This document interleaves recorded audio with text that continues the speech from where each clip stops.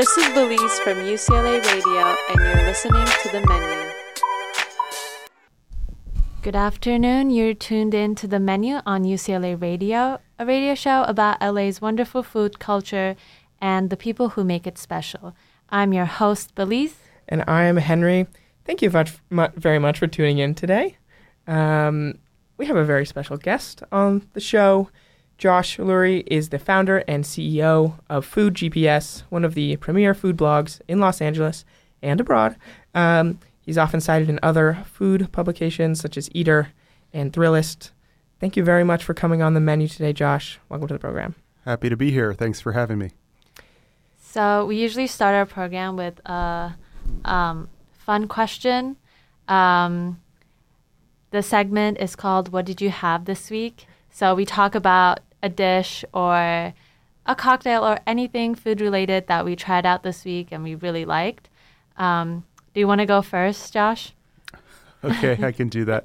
I don't remember too far back, though, since I have a newborn, so oh, congratulations. My memory is kind of hazy. But I can remember back to yesterday and recently moved to Eagle Rock, so been trying out all the restaurants there and went to a cheese shop called Milk Farm.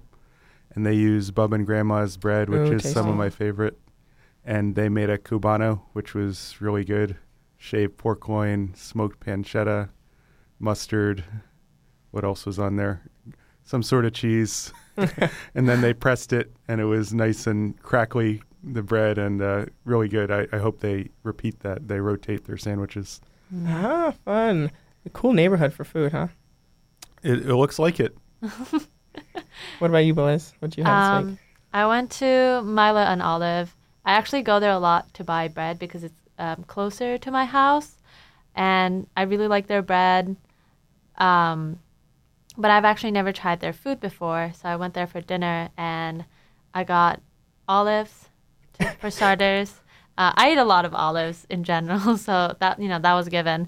And then I had the vegan pasta, which is a farro casarecci, if I'm not mistaken, and it was very salty. It also had a lot of olives in it and also sun-dried tomatoes.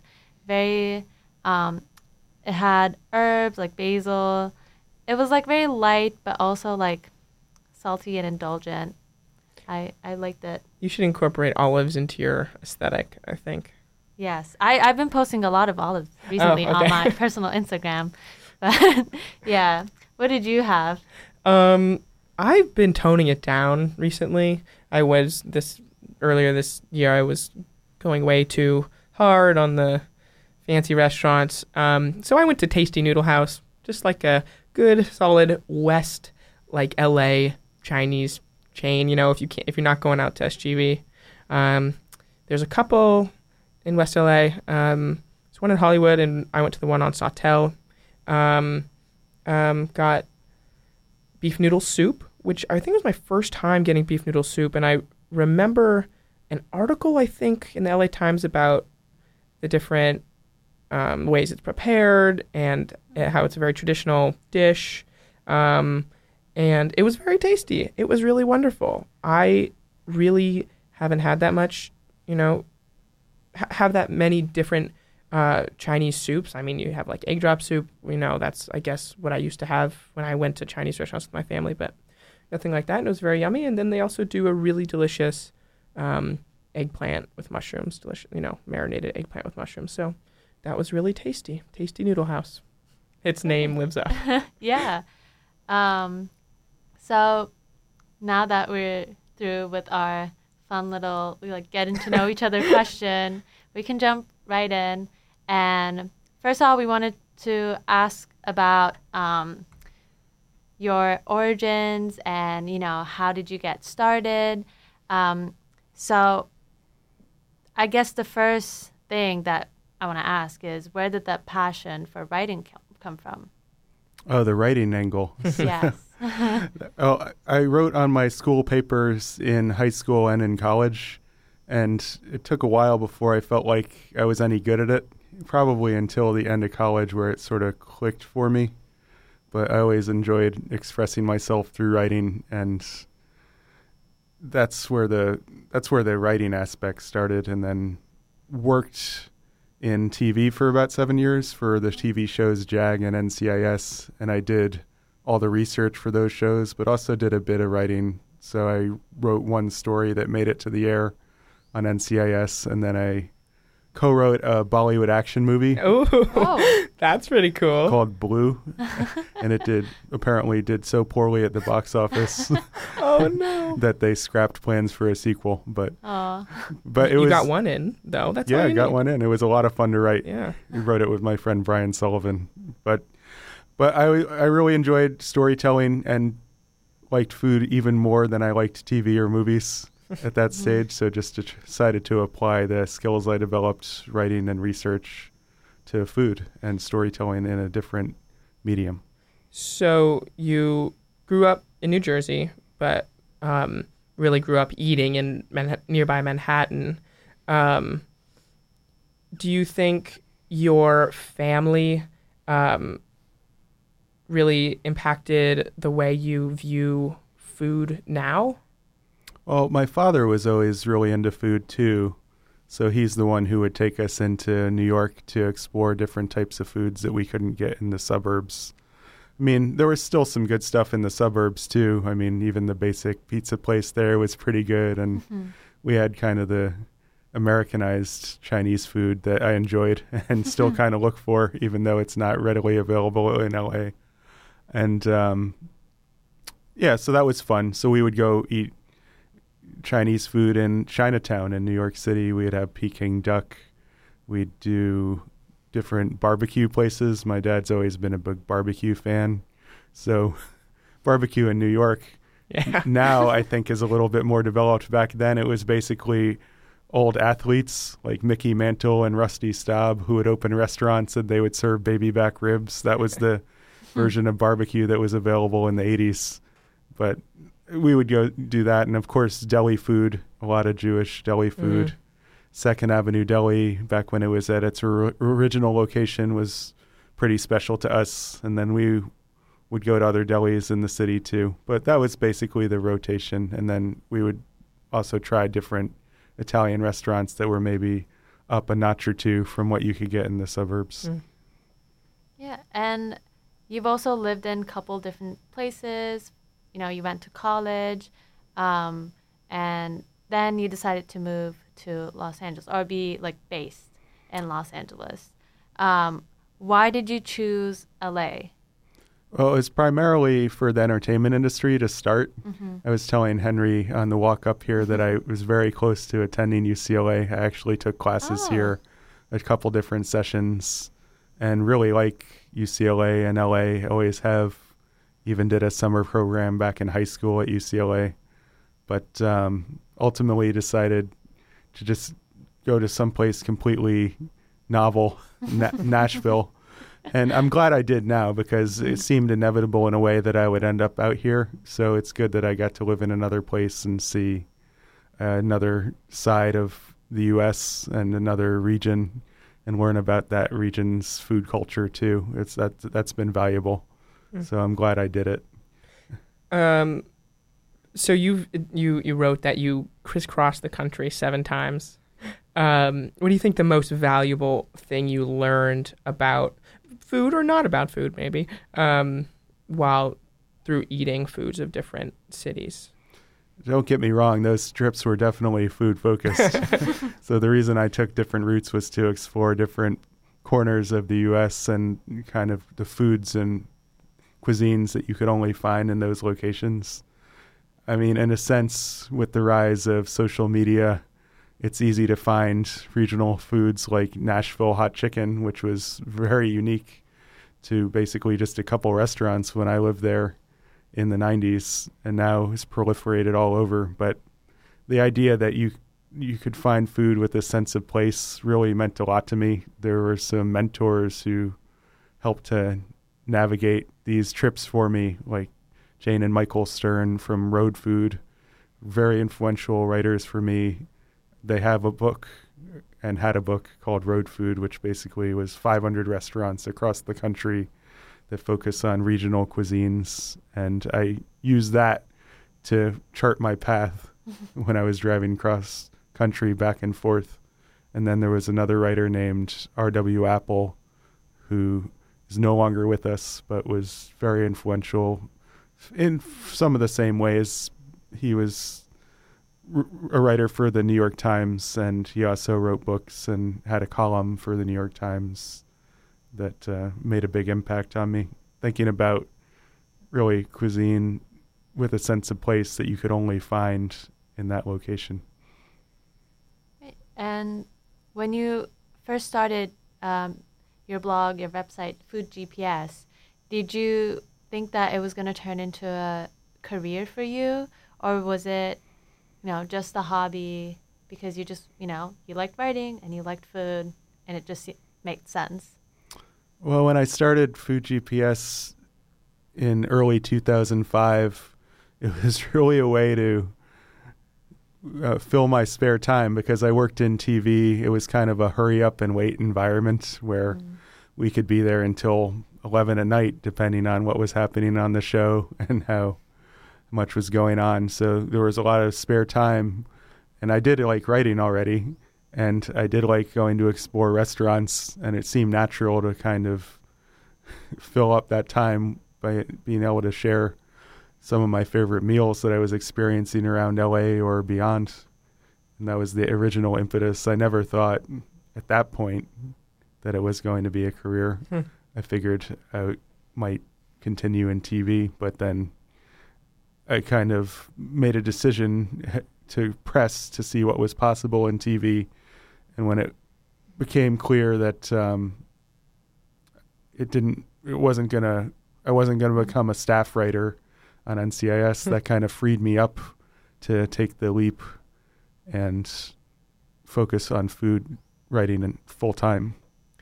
How can you tell, or when did you tell that Food GPS was becoming successful and, a source that people or other writers went to look for food in LA?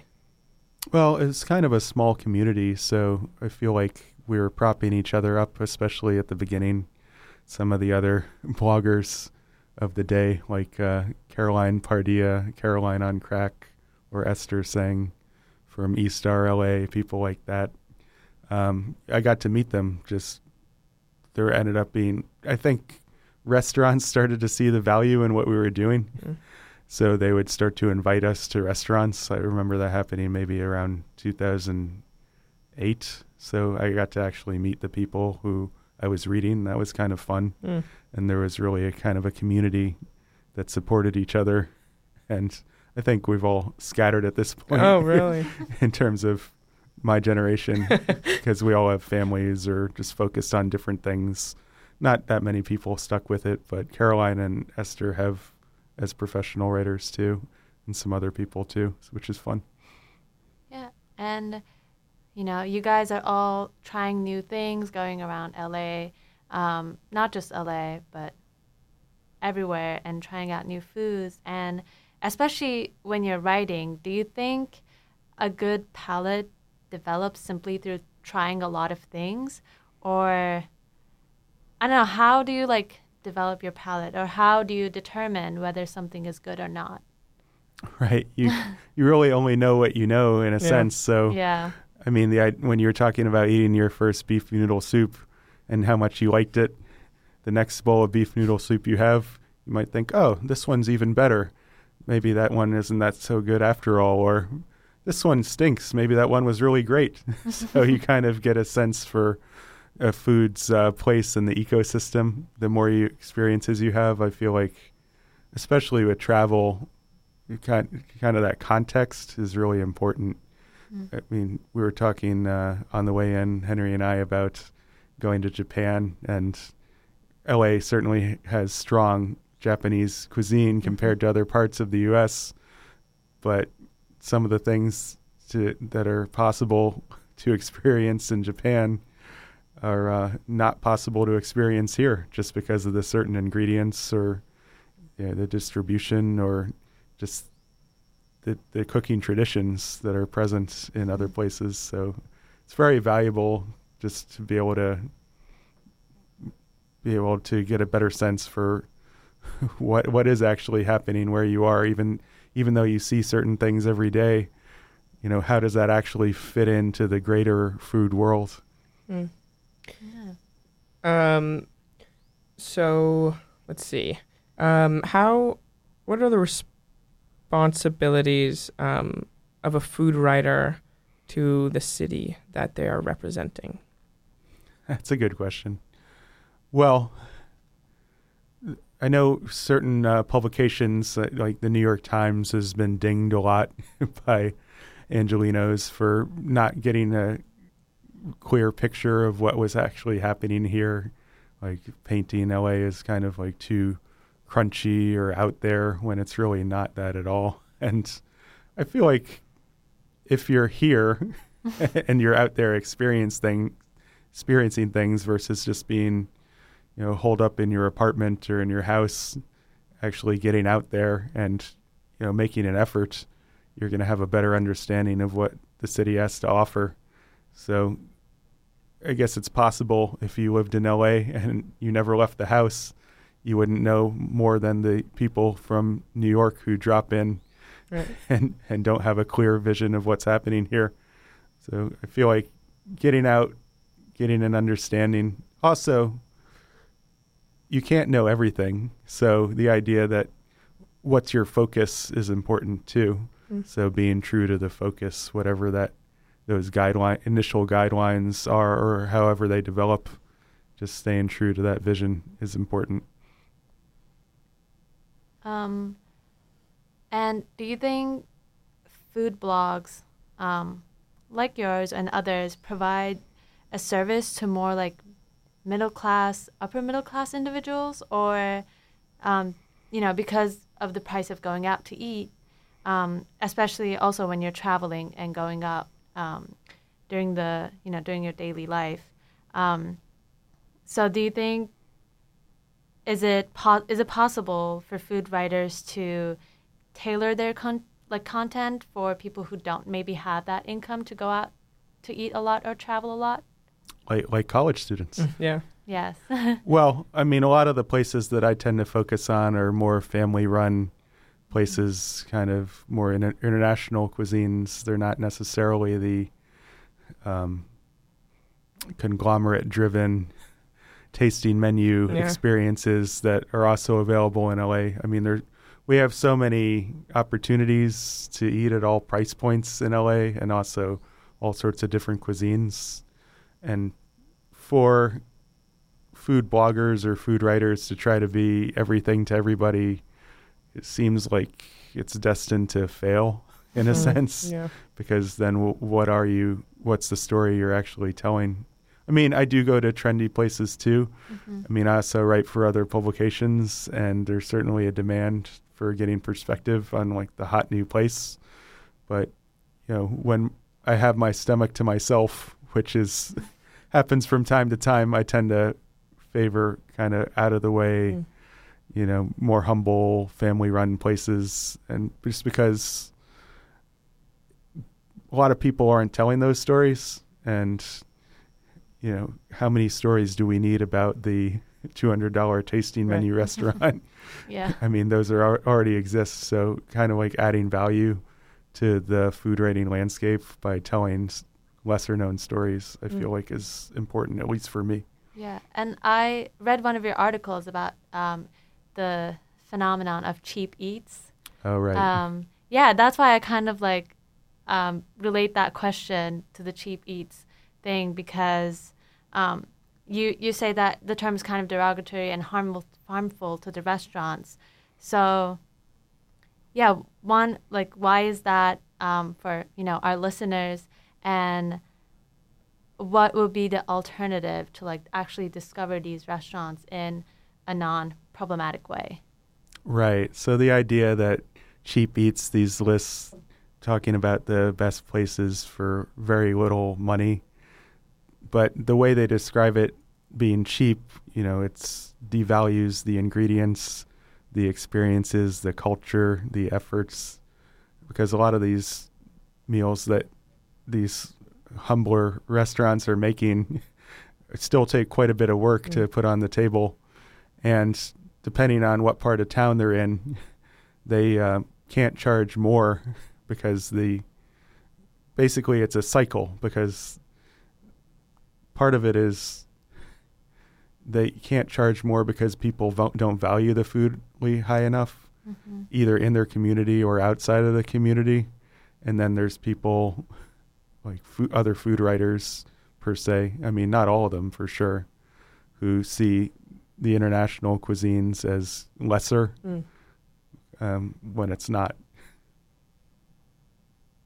Do you think there's a sort of hidden or unconscious racism in regards to the valuation of food and menus? Like,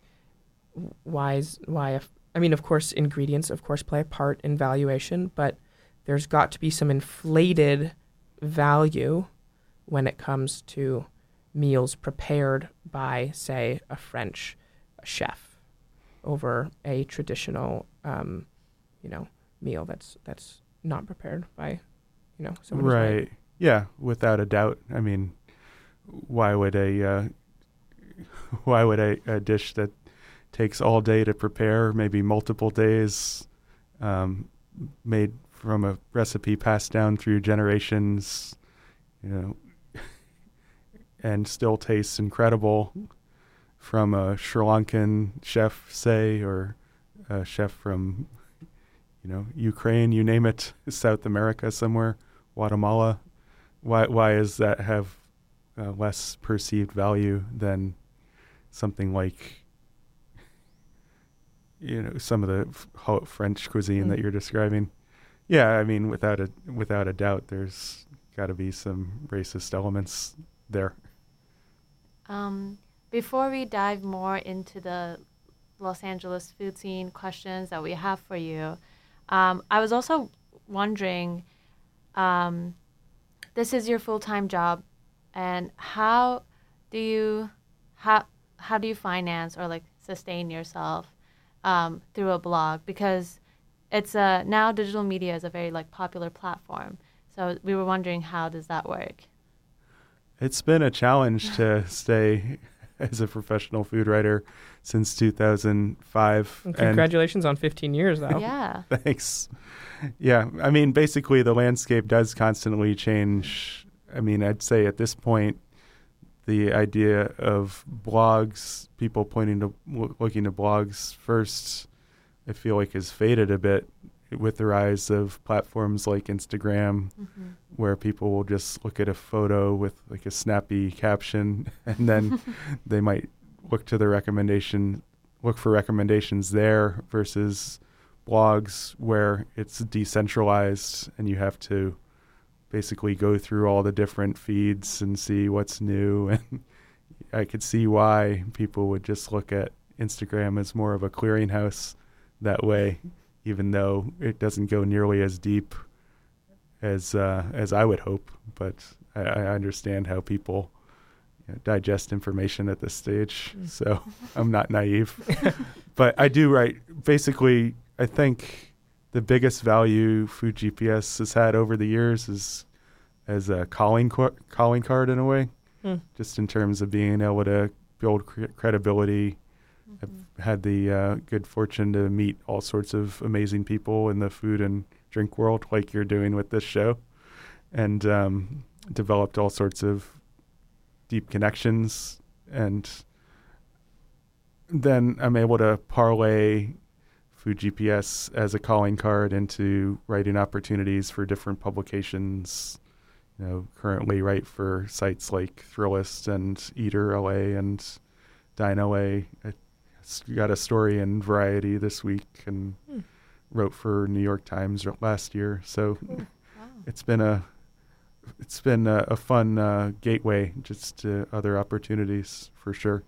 It's a name. A name really helps. It's a good snappy name. Yeah. Thanks. I'll credit my stepmom Jane for that, because when she and my dad were traveling in Portland, they knew that I had just been there, and this would have been at the end of 2004, and she called asking about the bakery that I had raved about, and I directed them towards it, and she said, "Wow, you're like my food GPS." That's really nice. Is it just you working in the blog? For the most part, there's also a beer editor named Sean Inman he's from Portland, which is Perfect. Yeah, exactly. Beer epicenter. And so he reached out, it got to be 8-9 years ago at this point, at least, saying that he was interested in writing for the site and been able to make it work ever since. So he's got to be one of the foremost beer authorities in LA, I'm sure. So you mentioned that you have written for Eater. There's a particular article that asked you and others in the LA dining scene to describe LA's dining scene from 2019 in one word. Gary Baum of The Hollywood Reporter said anxious. Andy Wang of Food and Wine said teetering. Kathy Chaplin of Eater said volatile. And Farley Elliott said maximum, as in peak saturation, which all sort of hinted towards, a saturation of the restaurant market in LA, maybe veering towards collapse. You said aflame. Why is that? Well, part of that is just because of like you're talking about, the heat around the LA food landscape. Just so many people outside the city are talking about it. And then also a lot of restaurants are using wood fire now in their cuisine, whether it's pizza or just having big hearths where they cook the food over burning wood, burning embers. I saw Orsa and Winston had a wood burning hearth. I think so, which I was like, what? Oh. What is a Japanese Italian tasting menu restaurant doing with like a hearth? And I couldn't see what they were doing, but they had one. So you must be right.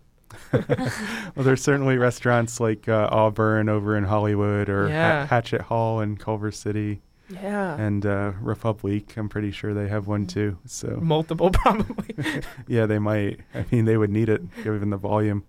But yeah, I mean, it definitely can add something to the cooking, not just pizza. Mm-hmm. Yeah, and all the other vocabularies kind of sound like it sounds very apocalyptic, to say the least. So, what do you think is going to be the result of this restaurant boom we're having right now? You hinted at. I mean, there have been a lot of restaurateurs I've spoken with who've talked about some sort of reckoning, just oversaturation, just the real estate prices, labor prices, even liability just spiking over the past few years. And, also things like coronavirus scare, which you can't anticipate and people are freaked out about, I think, unnecessarily.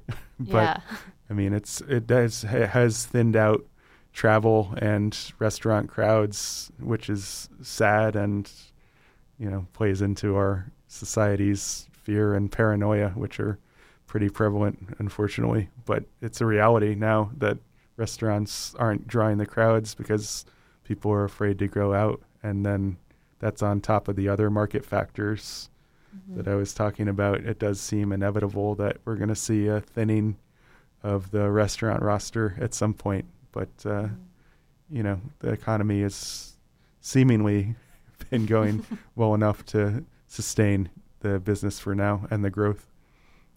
Do you think there's any way to, alleviate or circumvent that, downfall? Or is it just the regular cycle of capitalism? Yeah, do they have to close for it to be, level again? Well, a lot of new restaurants that are opening are switching to a more fast casual model where you'll have less labor. So that would cut down the dollar amount in that column at least. But, the sense that certain areas are going to be affected more just because, rent is not equal everywhere. And the idea that the employees being able to live within commuting distance to the restaurants, I know that's become a challenge especially in a city like San Francisco, where it's just so exorbitant that the people you need to work there are not even able to get to work in a reasonable manner. Right. And I'm sure that's happening in parts of LA now too. So that's certainly a factor, just the income disparity and all sorts of social and political factors play into the restaurant world too, just like other aspects of society. Yeah. We don't talk about how political and social restaurants can be. I mean, you pointed out people aren't going to restaurants because of coronavirus, but they're primarily not going to Chinese restaurants. Yeah. And I've been told, after I went to Tasty Noodle House, I was told or asked, why'd you go there? Like, you shouldn't go there. And I think that's extremely disrespectful and ignorant. And it's just another, I guess, story on how connected the restaurant industry is to our politics and economy. I mean, no doubt about it. I mean, also the labor in a lot of restaurants, behind the scenes or in front of the scenes, or people running the restaurants, a lot of it is powered by immigrants. And that's certainly become more and more political under this administration, unfortunately. Yeah. And speaking of restaurants closing, there are some restaurants who have recently been closing down to reinvent themselves, changing their whole menu and their interior, to match the quickly changing scene. And we've seen examples of this with Beliz and the Firehouse Hotel. So why do you think this has been happening? And do you think it's worth investing a lot of money into rebranding? Well, I mean, I was not at Beliz recently, but I was at Citron, right. which they're both under the same roof. Mm-hmm. Beliz is kind of the higher end in the back room. Are they connected? Experience. Or? Yeah. Oh, okay. Yeah. So Beliz is in back, and that's kind of a more luxurious experience. And then Citron seems to be a hit early on, just in terms of kind of has more energy than what I remember from the previous incarnation of Beliz. And I thought the food was good, so it seems likely that it will work, especially in Santa Monica, where a lot of the market factors we're talking about don't seem to apply, since people are generally more well off than in some other neighborhoods, so they could support that sort of restaurants on a more regular basis. When the market, so you started Food GPS in 2005, and then when the market crashed in 2008, what did you do, and what should food bloggers do when the market crashes again, because it will? Well, I mean, I think relying on blogs as a primary source of income is not realistic. So let's be clear about that. Food YouTuber, or, food Instagram, Right, exactly. So, I mean, in any down economy, I think, I'm not an economist, but it seems like what worked for me was diversification. And that's how I was able to keep it going. Just, maybe you write about different things. Maybe you have supplement with some other sort of job. I mean, over the years and more recently, I've also consulted for different, property owners, for instance, who are looking to bring interesting food and drink vendors into their space. So that's a way to diversify.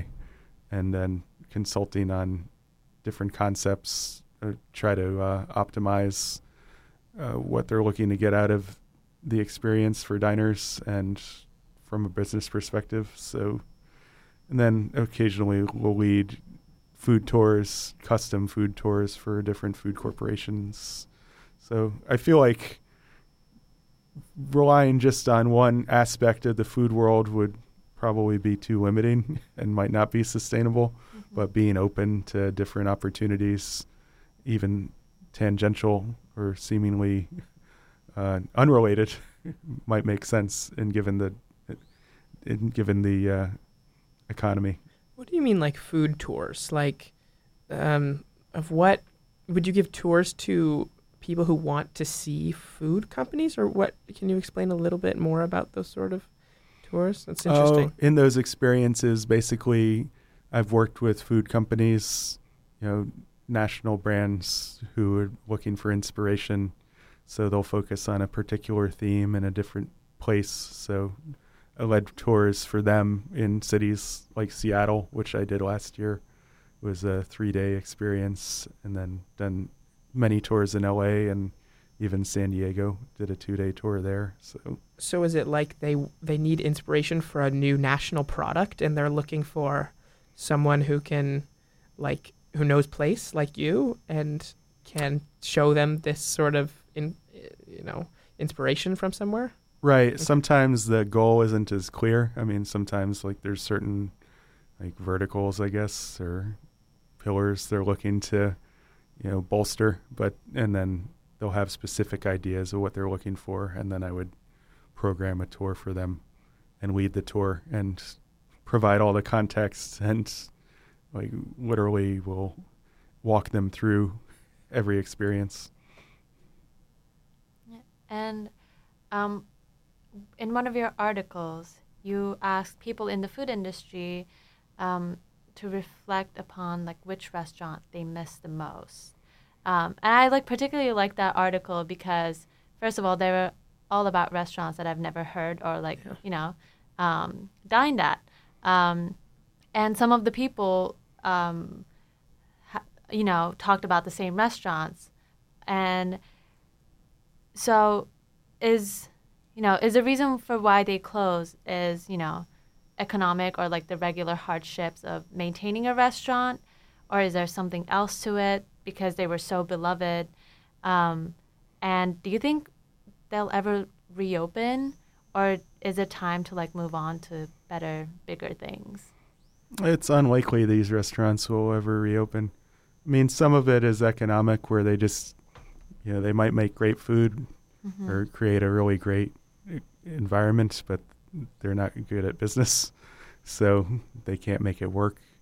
Or it could just be, as is the case in a lot of restaurants, the next generation doesn't want to keep it going. Maybe the owners started it 30 years ago and they want to retire, and then the kids have no interest. They have other interests. And I mean, in some cases, it's immigrant families where the parents will come over and start a restaurant, and it's successful, and they've created such good opportunities for their family that the kids don't feel the need to go down the same path, because ultimately running restaurants is grueling, just relentless work, and a lot of times thankless work.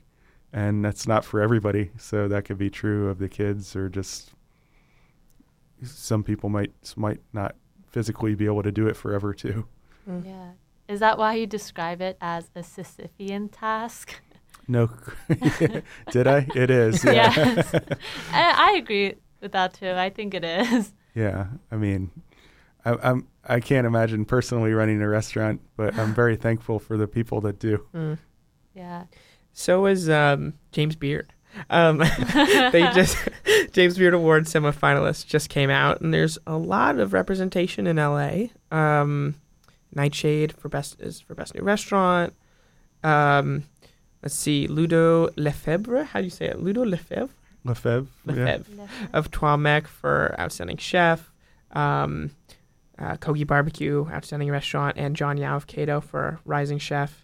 And they also made California their own category, which is awesome. But so that must mean there's a lot of new great, chefs coming to California for them to be giving it its own category. Why do you think more, good chefs are popping up here? Well, to say that they're popping up here now, I feel like isn't quite accurate. They were always here.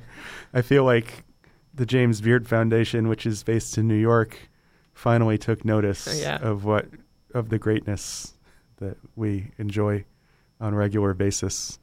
And it's good to see California and LA in particular get more recognition. guess it's like another biased award, sort of like Michelin, based out of, is it Paris? Are they in Paris or France? I don't know. I mean, I know Paris is in France, but I don't know if it's Paris or a different city. Anyway, who bias a very highly valued award that puts more bias on their regional cuisine. Yeah, I mean, a lot of people have biases, but then there's also out of sight, out of mind. Yeah. And just people have blind spots. And I feel like when it comes to awards, it's so subjective that I don't put much stock in it. Yeah. But I also recognize that the people who are getting acknowledged, it could really be career changing for them, just because there's so much attention and so much amplification of what they're doing through these awards that it could really make their career. So I'm happy for them, but it's not nearly complete, the recognition. It's pretty baseless. Why doesn't LA and California just create their own very prestigious award? Let's have the California prestigious award. I mean, I don't know. Does the LA Times 101 Best Restaurants list kind of get into that category? But we're not giving them awards. But it's not close yet, right, to the value that people hold in these awards that, don't truly mean anything. I mean, yeah.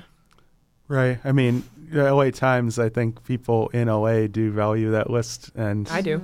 Certainly the diners would go to restaurants based on what they see on that list. So that's important. I mean, as far as driving tourist dollars, though, I mean, that's another level, because people in LA would certainly would hopefully know about restaurants like Nightshade, or what were some of the other ones that you were mentioning?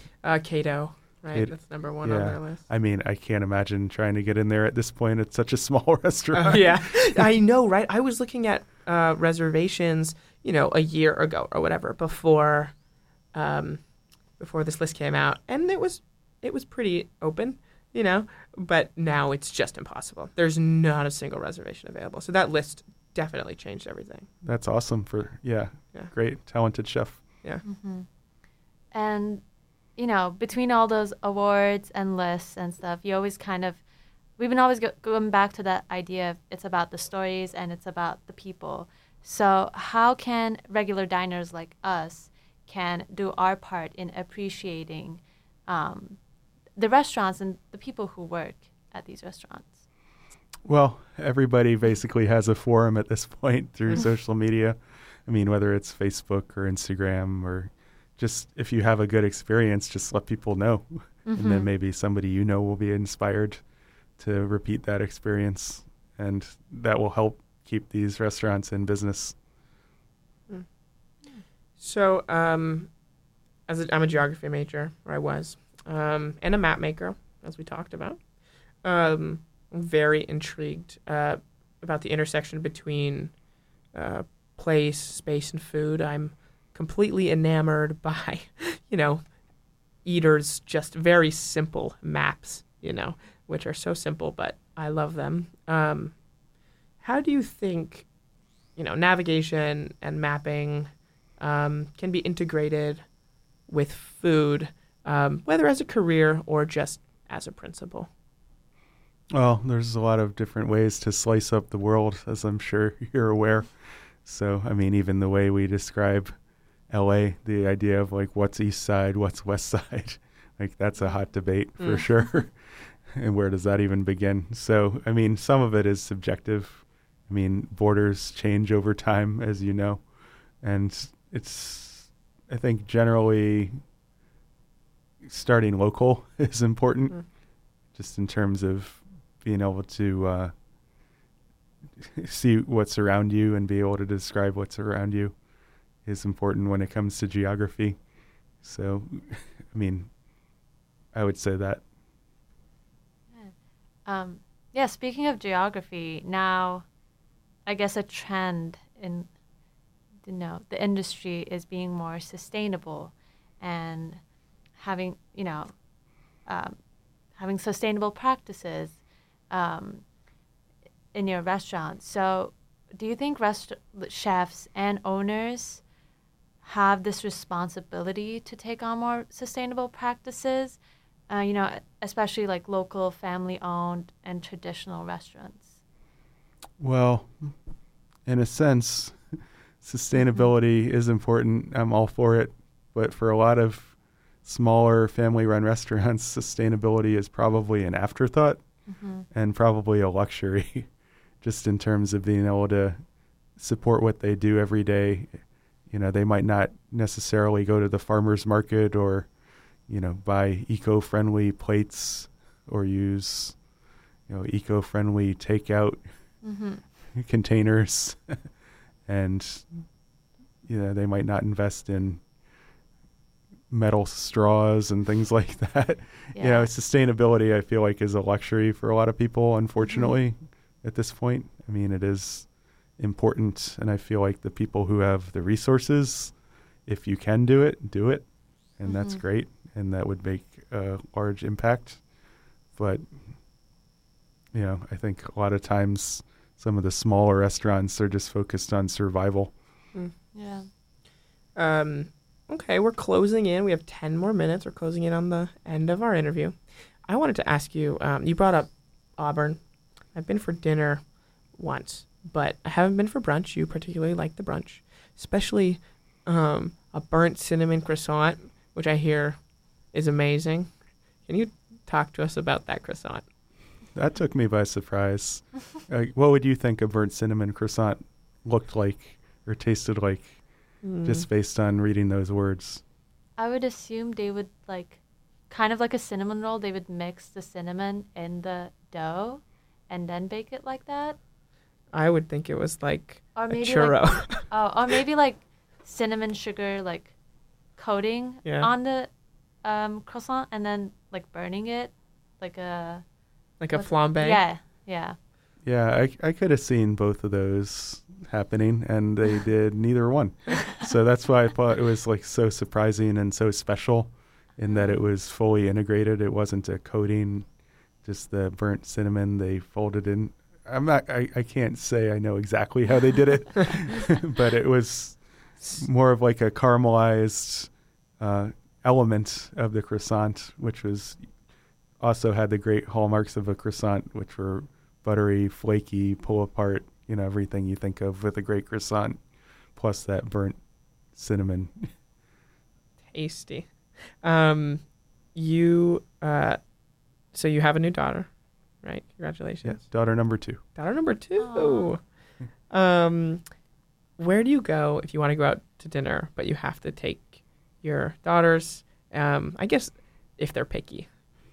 I don't know if they're picky or not. Well, depending on the day, our older daughter can be pretty picky. But what we do for our older daughter is definitely pack some sort of iPad just in case of, tantrum control. And then we always have, at this point, our younger daughter is only 2.5 months old. So generally we'll wear her at dinner. So that way in a carrier on my body where she just falls asleep. But we basically just go to regular restaurants and just know that we might not be there as long as we would have in the past. Okay. But definitely eating with kids has changed the way that we eat, and then certainly eat dinner. We eat dinner at home a lot more, and then I'm always out during the day, and then sometimes I'll go out after bedtime. Yeah, wow. Kind of like the second shift. When we interviewed John and Vinny for the show, they were talking about how, they make brilliant pizza, and sometimes how they would put frozen pizza in front of their children, and they would be like, this is the best thing I've ever had in my life, and they would just feel so discouraged. Do you get a sense of, a new perspective found now that you have, 2 daughters? Oh, yeah. I mean, a lot of the things that my wife and she also works in food. Mm-hmm. So some of the things that we really love are just totally lost on them. Certainly the younger daughter who's not on to solid food yet. Yeah. Okay. So it sounds like, are you going out in the day to eat? Do you have each day planned? Like, can you take us through a day of like the food GPS or whatever your day-to-day is right now? Right. So I was talking about kind of when my stomach is my own, which is basically like a spare meal, anything goes. Doesn't happen that often at this point. I've been working on stories for Thrillists on Eagle Rock, my new neighborhood, which is basically a good way to get to know my neighborhood's food scene and then also tell the story for them.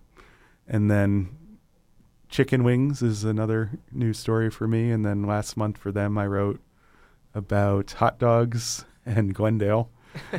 And then also have stories about Filipino food for Eater, a Persian restaurant in the valley that's new and exciting, and a Egyptian food truck. Ooh. Yeah. What's that?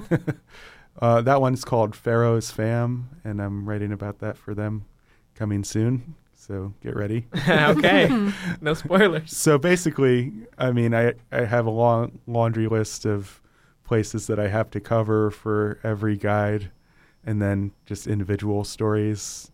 And then I'll see what I'm able to do each day. So generally the night before, I'll form a plan, like what's possible the next day, because things come up when you have kids, and also trying to free up my wife so she could get out too. So basically, whatever's possible is the focus. So today I went to Tacos 1986 since I knew I'd be in Westwood. And tonight we've got, there's an arepa truck, a Colombian food truck that's going to park in our neighborhood. So we'll be able to walk to that. And then don't even know what's going to happen this weekend. It's an adventure. Sounds great. Our last question before we close out is, what is, a piece of advice or, some guidance that you want to give to people who want to write a blog about food maybe, or who want to be in the food industry in general? Right.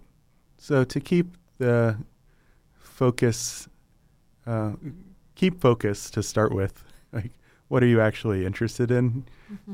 What do you know? What do you want to know? And because even in LA, it's not possible to cover everything. I'll never go to all the restaurants I want to visit.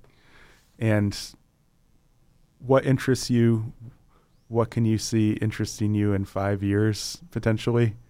And do you want to keep telling stories that fit within that framework? Do you want to write about bakeries? Do you want to write about ice cream shops or coffee or French food or fine dining or, little family-run places? What are the stories that you want to tell? And because to keep it going, you want to have to keep the interest in that focus.